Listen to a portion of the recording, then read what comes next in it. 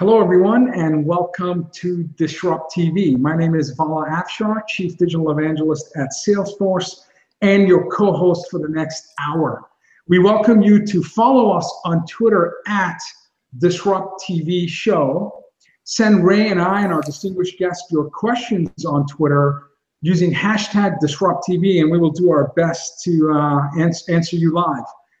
We've had over 181 guests on the show. We've had a number of iTunes and videos. We encourage you to go to our YouTube channel for our videos and iTunes for our podcasts. It's my pleasure to introduce my co-host, Ray Wang. He's the founder and CEO of Constellation Research, best-selling author of Disrupting Digital Business, frequent contributor to Harvard Business Review, Forbes, ZDNet, and many other publications. He's a keynote speaker. And in my humble opinion, one of the best futurists to follow on Twitter at RWANG0. Welcome, Ray. Hey, thanks a lot. I'm excited here to be joined with my co-host, Vala Afshar, one of the top CIO, CMO influencers in the world, major contributor to Huffington Post. You can read his blogs there, but more importantly, known for its insightful tweets. So we are here today talking about some awesome topics. Who do we start with? Ray, we're honored to have an incredible thought leader and another best-selling author. I kind of feel left out of this group. I will do my best in the future. We have Maciej Kranz, author and Vice President of Corporate Strategic Innovation Group at Cisco Systems.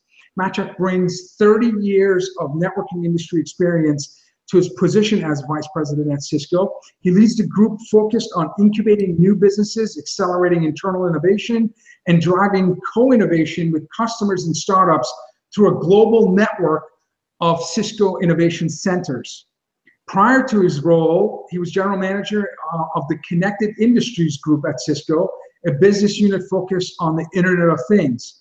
He built a $250 million business from the ground up in 18 months, relentlessly evangelizing and focusing on Internet of Things opportunities across the Cisco ecosystem and market, making it a major priority for Cisco.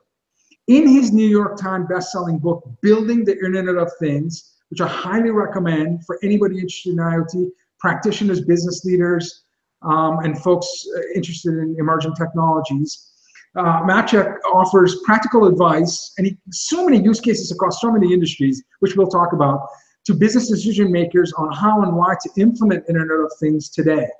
We'll talk about more during our show. If you're interested in this topic, I encourage you to follow his work at maciejkranz.com. He's also an excellent follow on Twitter at maciejkranz, Kranz. Welcome, Maciej, to DisrupTV. Vala, Ray, thank you so much for having me on the show. I'm absolutely honored.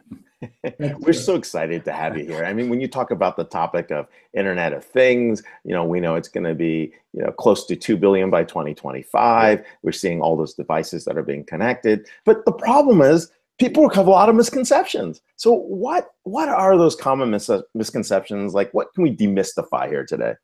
Yeah, right. It's a great topic. And maybe I can give you two examples of misconceptions. The first one, I'm sure you're actually getting the similar question. When I mention often Internet of Things, the first response I get is, oh, it's about connected fridges and connected toasters. And yes, it's of course true. And I do see, I guess, some value on connecting these devices in a home. But the reality is that the business cases for interconnecting classes of devices in the home are just starting to emerge, right? So things like elderly care or home security are some examples. So I do expect in a couple of years, some of the major transitions and some of the major innovations in IoT to come from a consumer space. But the reality is that where IoT is today is actually in the business-to-business space. So that's sort of the first misconception. Wow. So more business-to-business than consumer. So more enterprise. Exactly. And I'm probably biased, but I sort of follow the money in some way. But the second misconception, or maybe sort of a different way of thinking about it. So, Ray, you mentioned this. When we think about IoT, we talk about billions of devices getting connected, and thus good things will happen. The reality is that it actually is reversed. It's not that we are for some reason connecting all of the devices. As a result, things are using these devices. People are using these devices to accomplish great things. No, the reverse is true, which is that businesses are seeing compelling business cases, and we can talk more about them. And as a result, they are connecting devices in their organizations to take advantage of these business cases. So these are the two examples. Wow. Okay. Very insightful. Got it. So, Maciej, I'm Boston-based. Just in the last several months, I've had the good fortune of engaging with a lot of venture capital folks that are looking, like yourself, follow where the money is going. And so, what should investors know about which industries will grow most and first adopt or lead this IoT revolution, which in your book references almost a $1.5 trillion market, and Cisco's projections, I believe, is 50 billion connected things in the next. Who was counting, right? Yeah, exactly. So Vala, I think we've been sort of on an interesting journey. A couple of years ago, I think a lot of VCs were sort of doubtful about IoT and opportunity from the investment perspective. But the good news is that based on my experience, but also if you look at the research done by McKinsey, by Ovum and others, IoT has actually been adopted fairly broadly. So looking at Cisco as an example, we have now roughly 14,000 customers who have been adopting IoT that we've seen. And they spread across multiple industries. So yes, it's industrial spaces, sort of the manufacturing, transportation, oil and gas, mining, but also smart cities are finally starting to happen after probably more than a decade of hype. And you had some of the discussion on the show here as well. We're seeing adoption in healthcare, in retail, agriculture is showing up as well. So the good news is that both from the vertical perspective, we're seeing a lot of interesting adoption and people, as you said, making money, but also from a technology perspective, a lot of great evolutions of startups and large companies developing horizontal modules around analytics, security, and so forth. So yes, we've seen a lot of hype, but the good news is that we're seeing people making money, and thus I was just actually in discussion with some of the VCs last week. The VC community is starting to invest more and more in this space as well. Wow. Well, we're seeing a lot of new business models emerge because of IoT. And it's also the corollary is what companies are more at risk for disruption from IoT in those business models, because companies are going from products to services, services to experiences, experiences to outcomes, and outcomes to really a brand promise. And they're going through this journey, and IoT keeps playing a big role in that. You're right, and Ray, actually, you probably should be answering your own question since you talk about the digital disruption so often, right?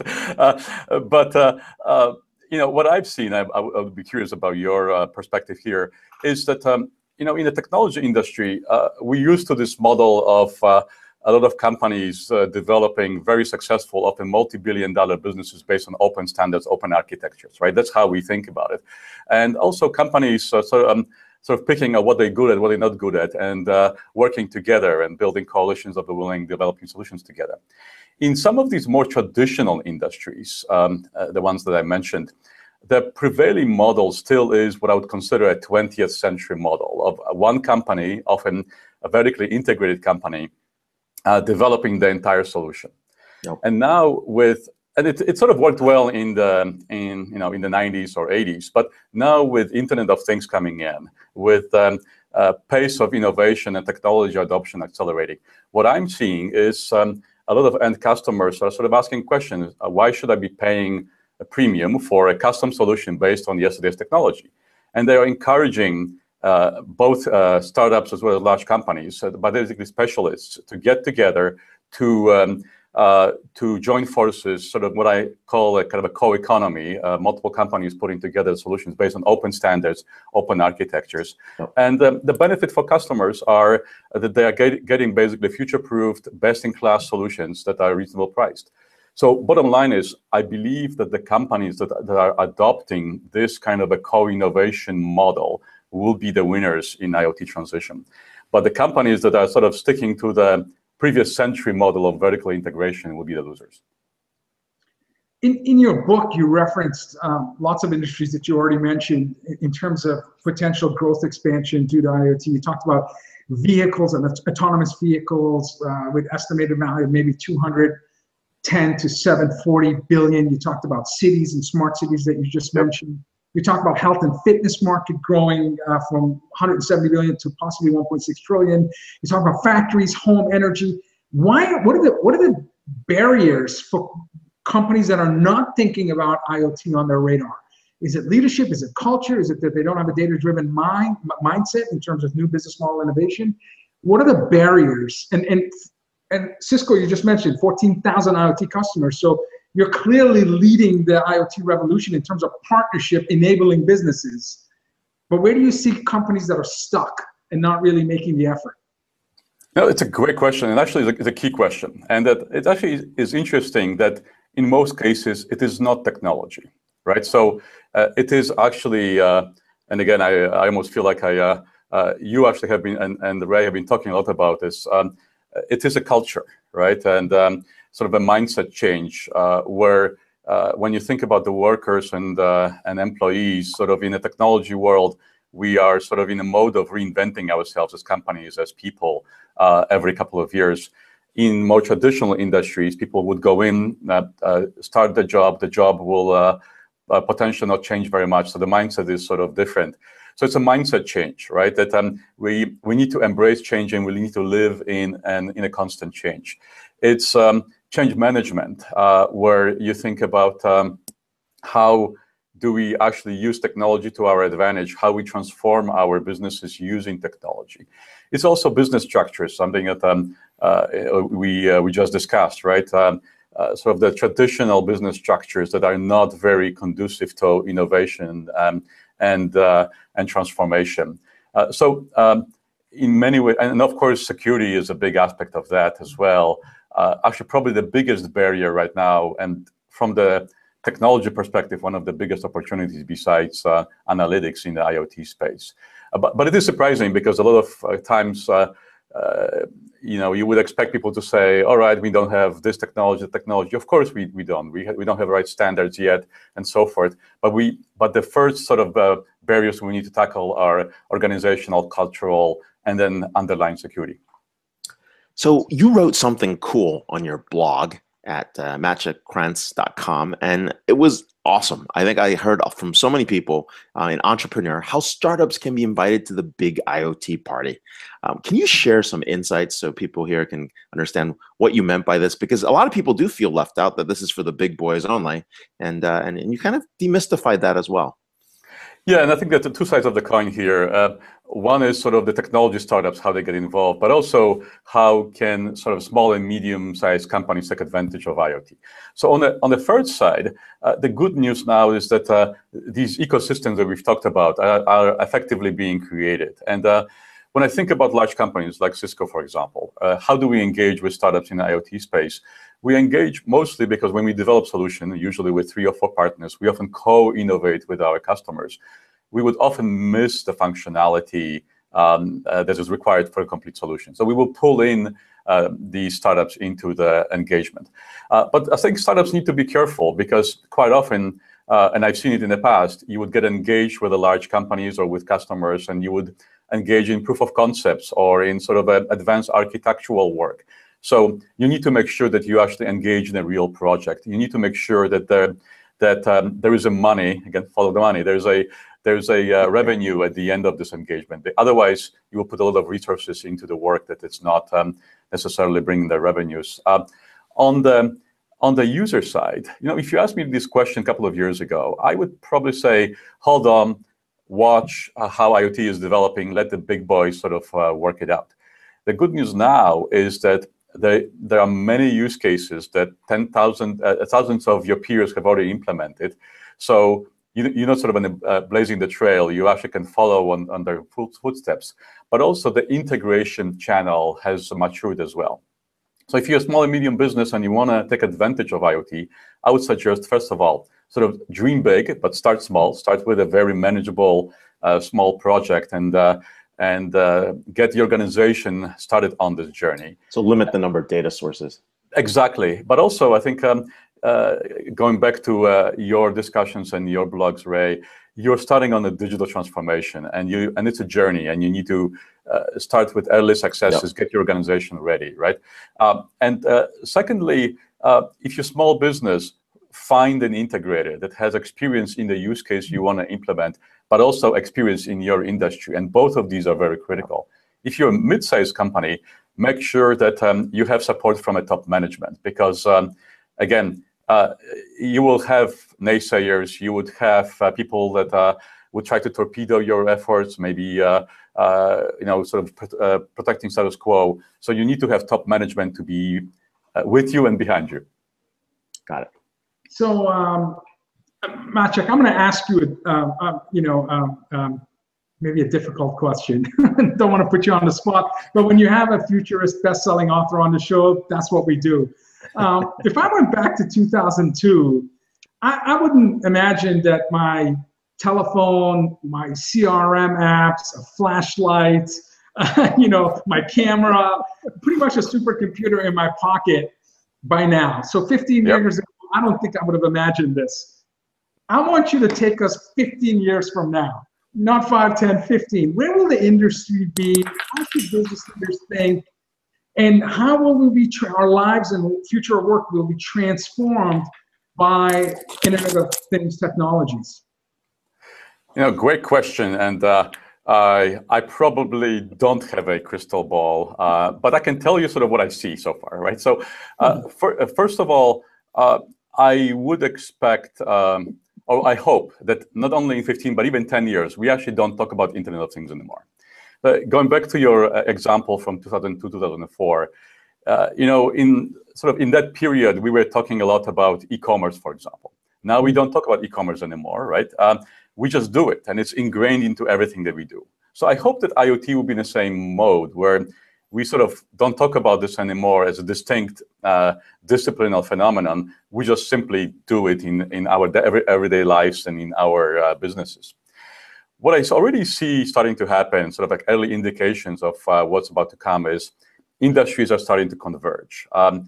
Something that Vala, you and Ray both talked about. Every industry is becoming a technology industry, but we've seen the examples with transportation and technology merging. We see retail and manufacturing sort of merging. So these merges and converges of industries, I think, is the sign of times to come. New business models. Today with IoT, we're mostly looking at improvements of existing processes, but we're starting to see also the emergence of new business models. Ray, you mentioned move to service-oriented business models, mass customization, mass personalization, new uses. Now that everything is connected, you can actually get a much better sense of where your customers are going. But probably the most fundamental change over the next 15 years that I would expect is that IoT is not sort of an isolated phenomenon. For me, IoT is a foundation for a lot of other amazing things that are happening.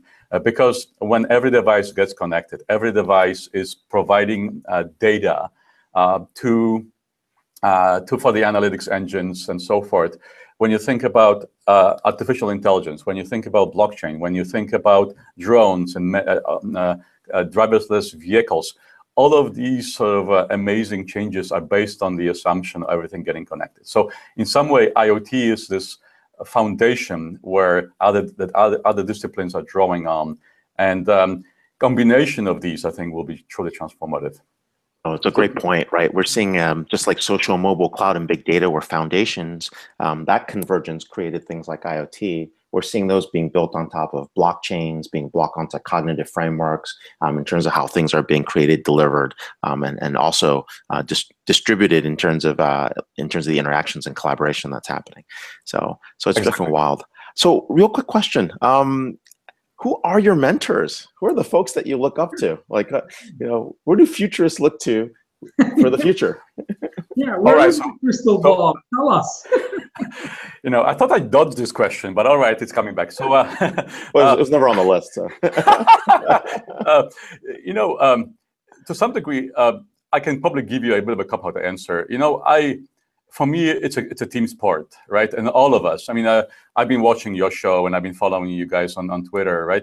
And then sort of like when we talked about the winners and losers in the industry where multiple companies are working together. For me, this is very much a team sport, and all of us sort of are contributing and feeding ideas and feeding on each other, right?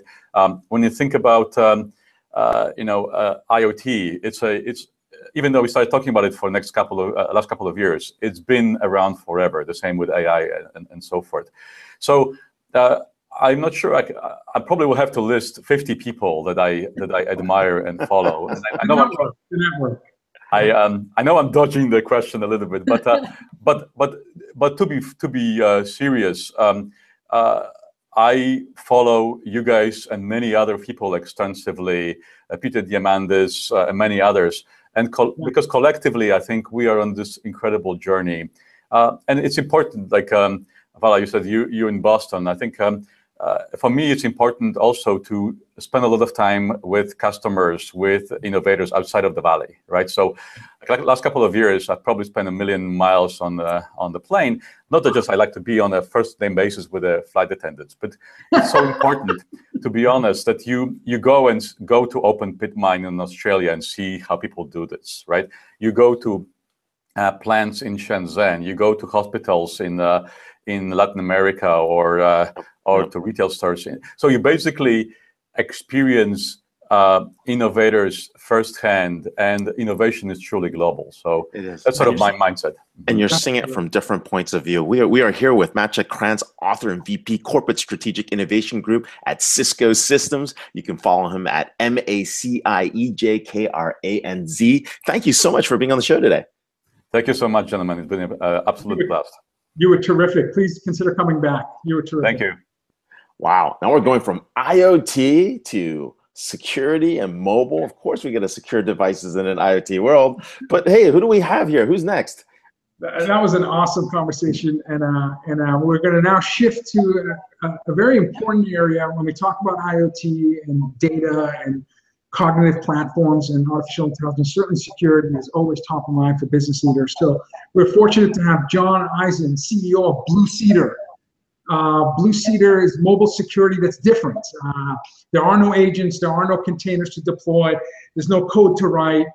You're injecting security into your apps, and you're securing the app. We're going to learn more about that. John brings a wealth of relevant experience as a successful enterprise software product and go-to-market executive, spanning roles in strategy and IT consulting, successful stints running multiple functions in emerging high-growth and large enterprise software firms. John was most recently president and CEO of Mokana, where he ran go-to-market operations, including sales, marketing, corporate development. We're talking about a technologist and a business leader, so we're very fortunate to have him on our show. Before that, he was a VP of product management at Oracle Fusion middleware, which encompassed solutions for mobile applications, security, platform services, and IoT applications, among other platform technologies. You can also follow John on Twitter at JAZZICS. Welcome, John, to DisrupTV. It's a real honor to be on the show, Vala and Ray. Appreciate the opportunity. Hey, John, no, thanks for being on the show. Better than being on a Steve Miranda meeting in the morning. No, I was kidding. Just kidding. I love Steve. Good man. I love Steve. He's a good man. So, hey, let's talk about Blue Cedar. How do you come on board as CEO? What are you trying to change, right? Because this market has been stagnant for a while, and it looks like you're about to disrupt. So what's going on out here? Yeah, so we're a San Francisco-based company, and as you mentioned, I think we take a really unique approach to securing next-generation enterprise endpoints as a whole. So our functional surface area is any corporate data that's accessible through either a traditional mobile device or even an IoT device that's powered by an operating system that we support. But our premise is, regardless of the form factor by which the data is accessed, what's more important is not securing the device. We're not saying there's anything wrong with that, but we think that last mile, that's a criticality for all organizations that have a mandate to secure their data, is to secure the repository or the user interaction point for that data itself, which is the app. So our tagline is secure the app rather than the device. And we've built really cool next generation tech that enables any organization, without having security expertise or without having to code, to be able to incorporate Blue Cedar into their apps. Yeah, and the point being is it doesn't have to be on it can be on an unmanaged device, which is the revelation here, right? It could be on any device. It could be on a medical, sort of device that, helps diabetics. It could be on an industrial device that controls wind turbines, or it could be on a tablet that a CEO uses to access decision support data. But not these old devices, right? Well, if we raise more capital, we might go we're limited to iOS, Android. There's a lot of junk in my office, as you can tell. Anyway. So we talked to Maciej in terms of projecting the future of IoT. When you think about what has the enterprise done to address mobile security now, and can you project in the next couple of years how that technology progression will shift to a different model? Yeah, so highest level, if I go back even sort of 2 decades to the late 90s and very quickly paint a picture around evolution to date, we've moved from actually what was a really wonderful start for using mobility as a primary form factor for the enterprise, which was a very vertically integrated stack. If you look at research in motion, of course now BlackBerry, going back 18, 20 years, I recall my first BlackBerry in 2001. I mean, I'll never forget.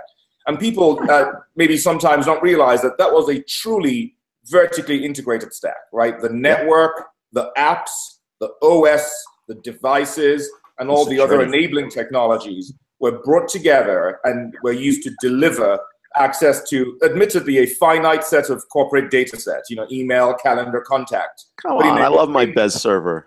Oh, I love that stuff, man. Genuinely. I hate to plug those guys, but yeah, I got to give it to them. But in a highly secure manner. And then what happened was with the advent of iOS and Android-powered devices, that sort of broke the stranglehold of that vertically integrated stack. So it created a necessity for organizations to try and replicate the research in motion experience by coupling a whole bunch of stuff together. And APIs within the mobile OS layer became increasingly standardized and rich, by which that kind of management and security function could be provided. What we see, though, is almost all of those current state use of standard APIs to provide security are provided at the device level. So to be really clear, manage the device and secure the device as a proxy for securing the data. And we're not saying that's wrong or that's bad. In fact, we're saying in most cases it's necessary, but it's not sufficient. And what we believe is a requirement to complete this architecture is that last mile that enables me as a business leader to allow my data to be used for one of those wonderful IoT use cases that Maciej was talking about earlier, but to be able to do that without a necessity for me to control, manage, secure, or have privacy rights over the device that I really don't want to have. Does that make sense? Yeah. It does. You're dissing on the EMM vendors. Really. No, well, partner with those guys, and it's not just EMMs, right? There's many ways. No, I know. I'm just being facetious. But the interesting thing, though, is right. I mean, you don't want to. Sometimes you don't want to give up the device, but you want to make sure that the interaction and the exchange is secure, right? For example, as we think about, all those devices that are happening there, we are accessing versus owning data more and more, right? Yes. And that access is going to require this level of applications. And that creates some new interesting IoT business strategies and business models. What are your customers doing? What are you seeing on that front? Yeah, the examples are manyfold. And, for brevity, I'm going to call out a bunch that I think are really interesting. So I have Blue Cedar is honored to have a relationship with a large contract research organization. So in healthcare, the contract research organizations, or CROs, are those that provide downstream services to the life sciences organizations who are doing the research to create new drugs and new wonderful ways of improving healthcare outcomes. One of the enablers for these clinical research organizations to help with new drug discovery is clinical trials. So the use of IoT to accelerate the rate of those trials, reduce costs, improve efficacy is tremendous. But for one of those CROs, the way in which they did that, it's a wonderful combination of mobile and IoT. they provide medical patches to all of the patients participating in specific clinical trials. And these patches communicate in real time with apps running on a CRO-provided medical device, such that patients don't have to self-report anymore on blood pressure, blood glucose, temperature, or even mood or level of activity. They can gather that data in real time. That's awesome. But because of the device-centric approach by which the CRO previously gathered the data from the medical patch, the cost per patient of the mobile device was something like $700 per patient per clinical trial.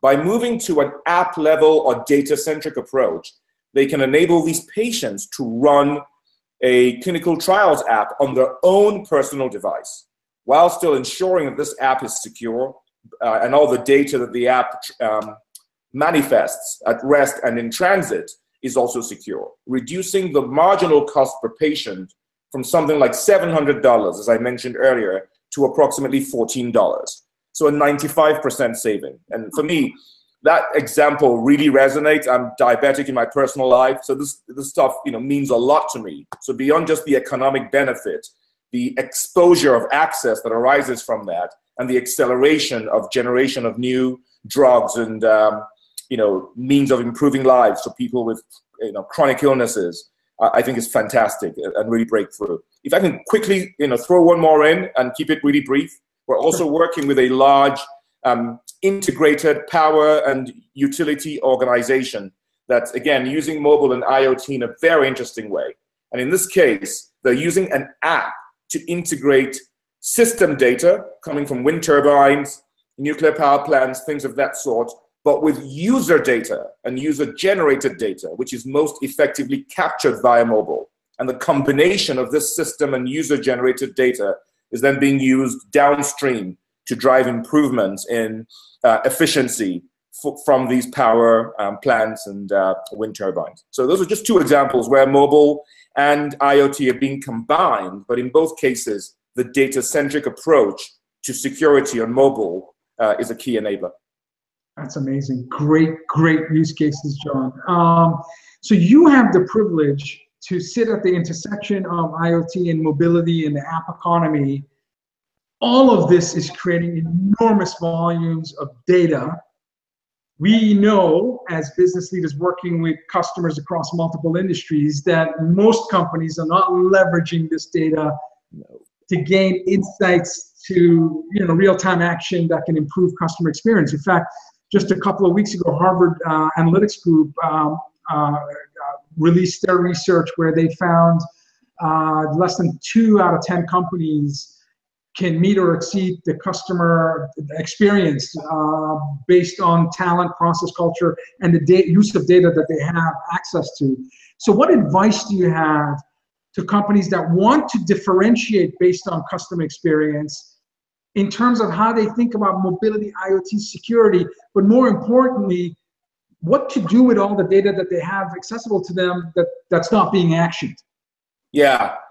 I'm with Maciej on this, especially in the B2B world. I would question whether that data is actually not being used. Now, is it being optimally used? Almost certainly not. I mean, just the sheer volume of data that's being generated is mind-boggling. But I gotta tell you guys, we're seeing, even with our somewhat limited view into the market, we're a Series A company, and yet we're seeing just astounding examples where this data is being used, so long as there's a primary prerequisite in place, which is that data is being secured in a manner that's compliant with the policies that organization has to comply with, and more importantly, the regulations that the organization also has to comply with.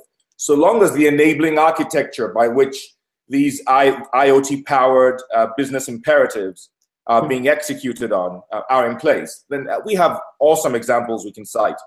Again, for brevity, I'll call out another one from the healthcare industry. I'm a recently naturalized US citizen, as you can tell from my very American accent. So it fills me with pride to say that Blue Cedar is a constituent element in a larger solution architecture by which a large medical device manufacturer is helping US veterans receive health services even when they are extremely far away, in many cases thousands of miles away from the nearest US Veterans Affairs hospital. By using home telehealth services powered by IoT devices and mobile apps, this organization is generating just absolute treasure troves of data that's stored in a big data powered patient cloud, essentially powered by Cloudera, give them a pitch, in Bethesda. And this cloud is being used downstream, not just to support these veterans in the receipt of daily telehealth services, but it's also being used to gather information about, for example, depression, PTSD, use of medical marijuana to improve the efficacy of folks coming from the theater of battle, and many other powerful use cases that really would be, unimaginable to execute on in any efficient manner without access to that data, but in a secure manner. That's terrific. Well, that is huge. Now, related to this, tying back to the IoT conversation we had earlier, when we think about what's happening with GDPR, right, and of the data that's actually happening with it, that's got to be a boom for you guys for over the next couple of years, because GDPR is creating a whole set of requirements around where the data is, what's going on. You don't want to be Visio with like, hey, I got, hey, we've been collecting data on you. Sorry about that. I mean, they got fined $2.2 billion for that. So the question is like, I mean, that could be a starting point for a lot of what you're doing. Where do you see privacy and the regulations, how people are responding to that without doing this? Yeah, I know GDPR is a massive catalyst for the security industry as a whole. And certainly for those that take an approach to security that's optimally aligned with the foundational obligations that GDPR places on organizations doing business in the EU. And two of those obligations are end users have to explicitly consent for the use of the data that's being captured. Key term there is explicit. And secondarily, these organizations have to demonstrate, very much like Sarbanes-Oxley here in the US 15-ish years ago, they have to demonstrate adequate processes and enabling technologies supporting those processes to ensure that any end user owned or generated data is secure. So if you think about any of the enabling technologies that either support compliance with these mandates, or in our case, reduce the cost of compliance to support these mandates, then yeah, it's a massive catalyst for growth, not just in the EU, but across any organization that does business in the EU. And a specific example I can cite, one of our large Dutch customers who are in the insurance business have made a conscious decision to provide access to employees and customers to corporate data, but to do this in a manner that enables the end users to explicitly consent every 3 months to the use of their data in this manner, and also does not require these end users, be they employees or customers, to run any security software on their devices that they don't want to. So all of the security is being provided at the data level, which essentially means at the app level. Terrific, terrific. I want to shift focus a bit. As a first-gen immigrant myself, I always take the opportunity to promote the importance of inclusiveness. My most popular tweet, which I've pinned on my profile, lists companies founded by first-gen immigrants. So what advice do you have for immigrants that are thinking big, they're bold, they're coming to the US, whether it's in Silicon Valley or Boston where I am, in terms of how they can, achieve success like you have, and make your best advice to an immigrant that's moved to the US thinking about, putting a dent in the universe? Well, first of all, don't tell my investors that I've achieved success as yet, because they don't want to hear that. But he's still hungry. Absolutely, brother. But I appreciate the comment. I'll start with a slightly contrarian point of view. There's many ways of realizing one's personal and professional dreams, and I would honestly say that entrepreneurship is just one of them. And I think sometimes we overhype and over-glamorize. Thank you so much, Vala. We over-glamorize some of the wonderful highs and amazing achievements that arise from entrepreneurship. And I'll just quote Elon Musk, who I follow quite religiously. And he tweeted the other day, you know, the reality is great highs, but also terrible lows, unrelenting stress. But people don't want to hear about the other two. And that's the truth. So the first point I'll make is entrepreneurship is awesome, but it's not for everybody. And a book I read after I started Blue Cedar, I actually wish I'd read it before I started Blue Cedar. And it's The Founder's Dilemma.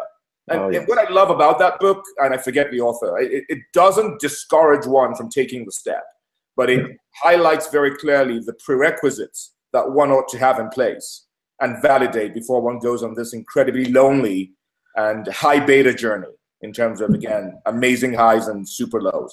Now, for folks who do read that book, who follow Elon Musk and still decide to take the step, you know, my genuine advice is just do it. Just take that first step.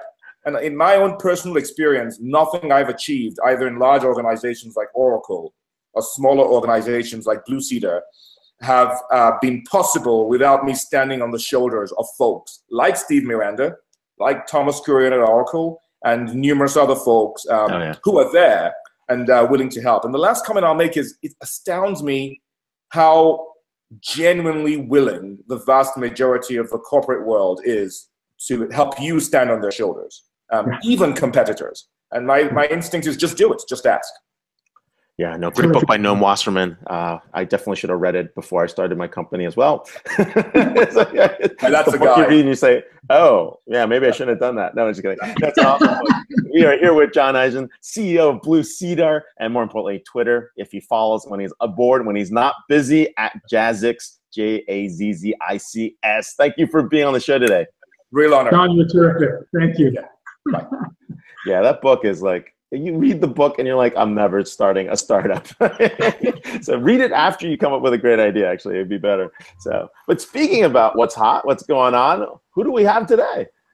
This is for your baseball fans. This is our cleanup hitter spot where we bring someone extraordinary and they always hit a grand slam. So no pressure, Courtney.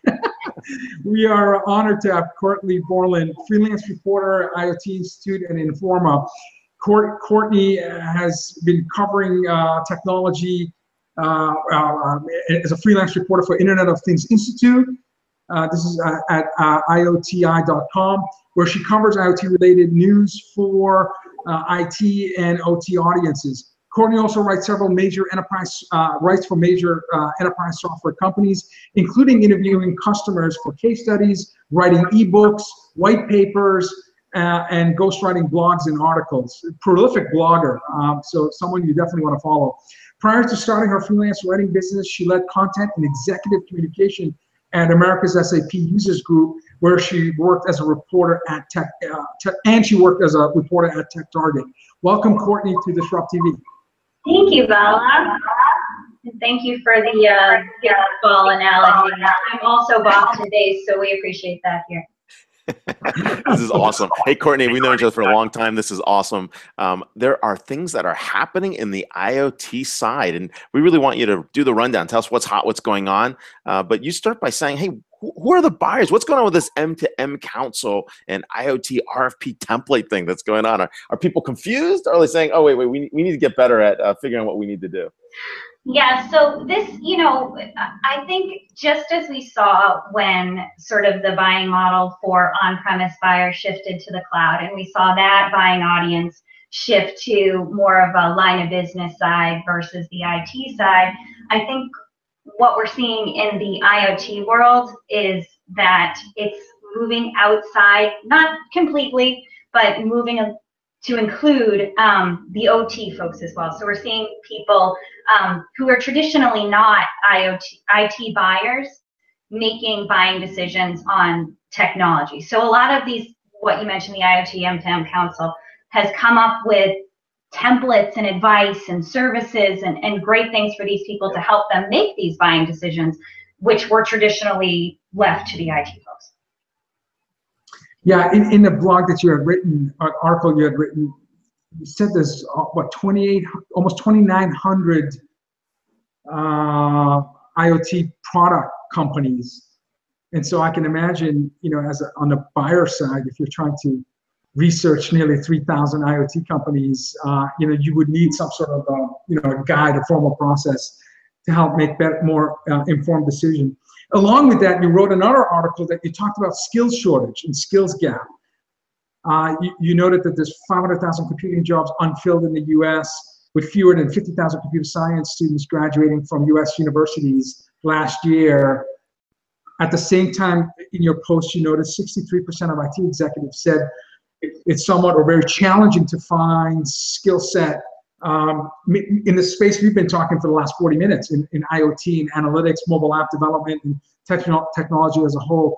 What insights do you have and what advice do you have for companies in terms of finding the right talent so that they can, achieve their goals? Sure, Vala. So, this isn't something new to the IT space, right? The entire industry has been struggling with a skill shortage for, the decade I've been around it.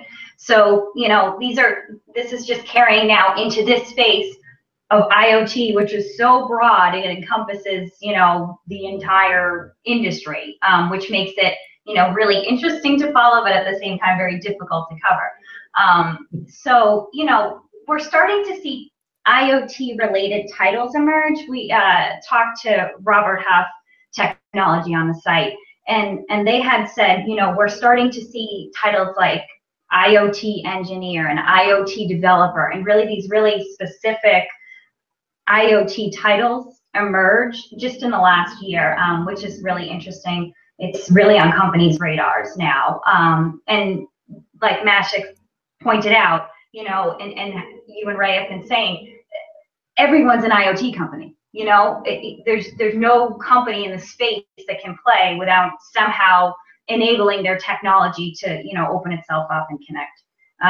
So it's just going to increasingly grow in importance. Like you said, 500,000 open computing jobs and 50,000 U.S. grads every year coming out of universities. So it's just the numbers, they don't match up. Absolutely. So Courtney, we know Cisco has their Cisco Academy. So for decades, they've invested in creating online curriculum and certification programs to enable talent to keep up with the emerging technologies. At Salesforce, we have an online curriculum that's free. It's called Trailhead. We've issued over 1 million badges in terms of trails that speak to artificial intelligence and CRM and business analytics and operations in the sales, marketing, services side. So companies, the ones that value education and talent, it looks like they're making investments in terms of providing curriculum so that we can reduce that gap in terms of the skill set that's needed. Are you seeing companies invest more in terms of delivering education and not relying in colleges and universities to train the next generation of future work? That's super interesting, Vala, and a really good point is that a lot of it will definitely be driven by the industry. And what Robert Half said to us too is that, you're going to have to take a lot of these people internally and upskill them to be able to, deliver on these different kinds of projects. Something interesting too that I haven't had a chance to dig into, but my colleague and I, Brian Bunce on the site, really want to, is sort of the different skill sets that these IoT enabling skills, for lack of a better word, will come from. So we're not just seeing traditional IT backgrounds, but things on the OT side, right? Electrical engineering and skill sets like that world and the IT world will bridge and I think learn a lot from each other. It's a very big thing. I mean, if you're thinking about bringing all these different disciplines, that's where the intersection, right, of innovation occurs, is at those disciplines. And so as they come together when you're coming up with ideas. Now, one of those intersections that we keep seeing is blockchain, like IoT on blockchain. Like, oh, wait, where'd that come from? Or, some other business model. Of course, payments is on blockchain, but we're seeing this use of blockchain, AI, IoT, that convergence is happening as well. So what's going on with COCO? You're talking about Microsoft and the COCO framework. Are they there? Is this going to beat Ethereum? Like, are the Hyperledger folks running around scared? Oh no, Microsoft is coming at this thing. So tell us more about what's going on with COCO. Right. I just report on this stuff. I can't make judgments on it. Okay. So the distinguished gentleman who went before me did a great job of pointing out that a lot of the IoT stuff will really start to make sense for the enterprise when it intersects with these other technologies, AI and blockchain. And blockchain is huge right now and super important to IoT for a couple of reasons. Number one, security in the IoT space is still a big, if, right? It's still a big question, and folks like John are working on it, and Cisco and everybody else. But there will be a lot of what the analysts and industry leaders and thought leaders say is that there will be a lot of promise that blockchain brings to securing the IoT space in terms of securing the transaction itself and ensuring the privacy of the data. So Microsoft, and from my perspective covering the space, I think they're the first to do this, is building a framework. They're not building a ledger. They're building a framework for other companies to build stuff on that will enable blockchain to proliferate across the enterprise. So Microsoft's enterprise-ready blockchain is much higher performing than like a Bitcoin or even some of the enterprise blockchains out there. It can do, I think, 1,600 transactions a second. Yep. And it is, one of the problems, of course, with blockchain is it doesn't ensure privacy, which we need in the enterprise. And Microsoft and Intel have worked together to create this and bake this into the framework. So you're basically making like it easy for folks to get started without having to go through the guts, is what you're saying. And right. It plugs back to a blockchain. With those speeds, they're going to have to hurry, man. Blockchain is running 100 million transactions per second. So I think they're a little at a disadvantage there. So, but let's talk about AI. What's going on in AI? We see IoT platforms, AI ahead. What's going on with this IoTI stuff that you're talking about that you guys put out there? So. With AI, I haven't done a ton of AI, reporting stuff yet, but we did look at this Frost and Sullivan report this week. And one of the trends that they see coming, and Dilip Saragan is a smart guy in the IoT space. He's been covering for the last 10 years. He wrote this report.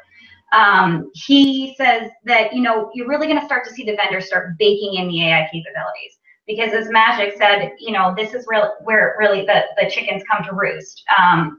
Where you're going to be able to make sense of this data, and the device itself can actually act and make a decision without relying on a human, because the data is just coming in so fast, and nobody is going to be able to do that on their own.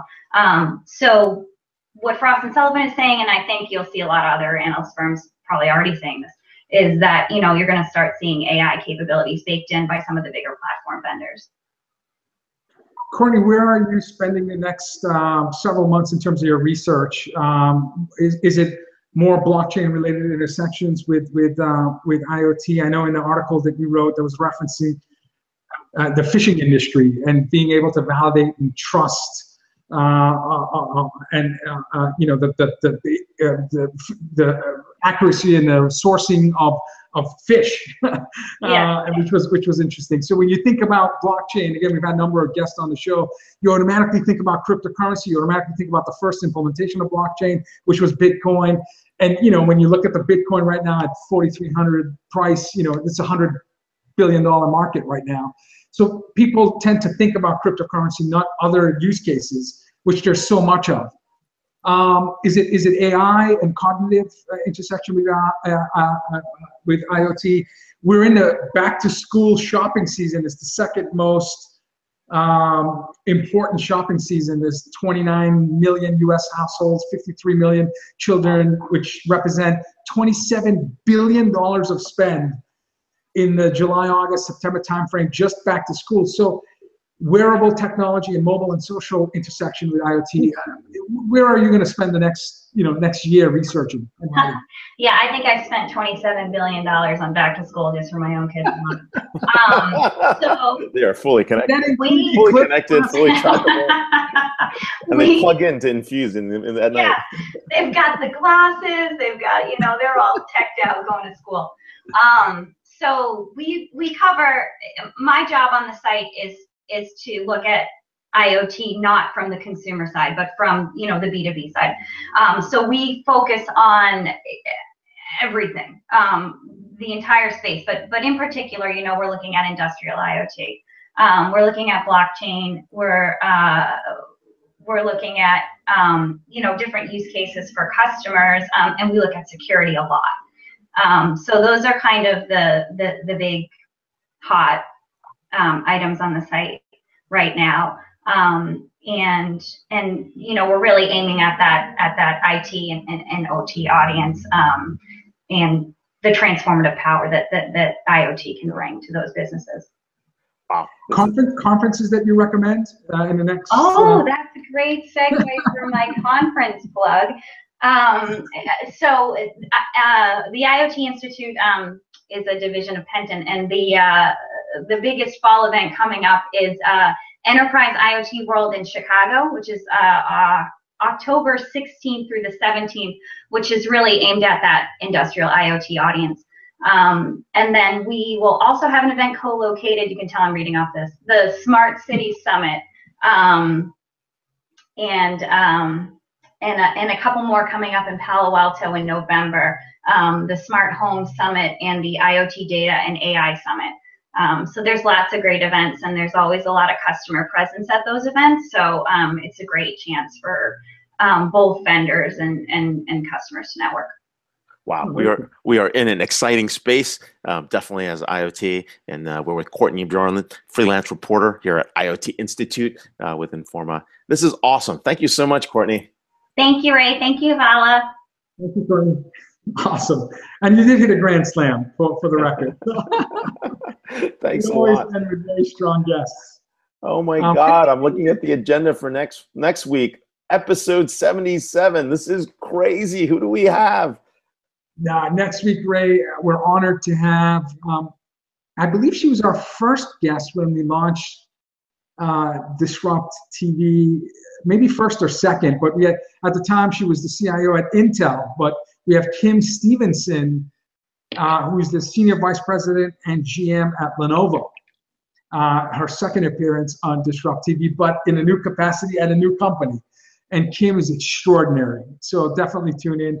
We have Adam Martell, who's the CEO of an up-and-coming and growing startup in Boston called Gravity, Gravity,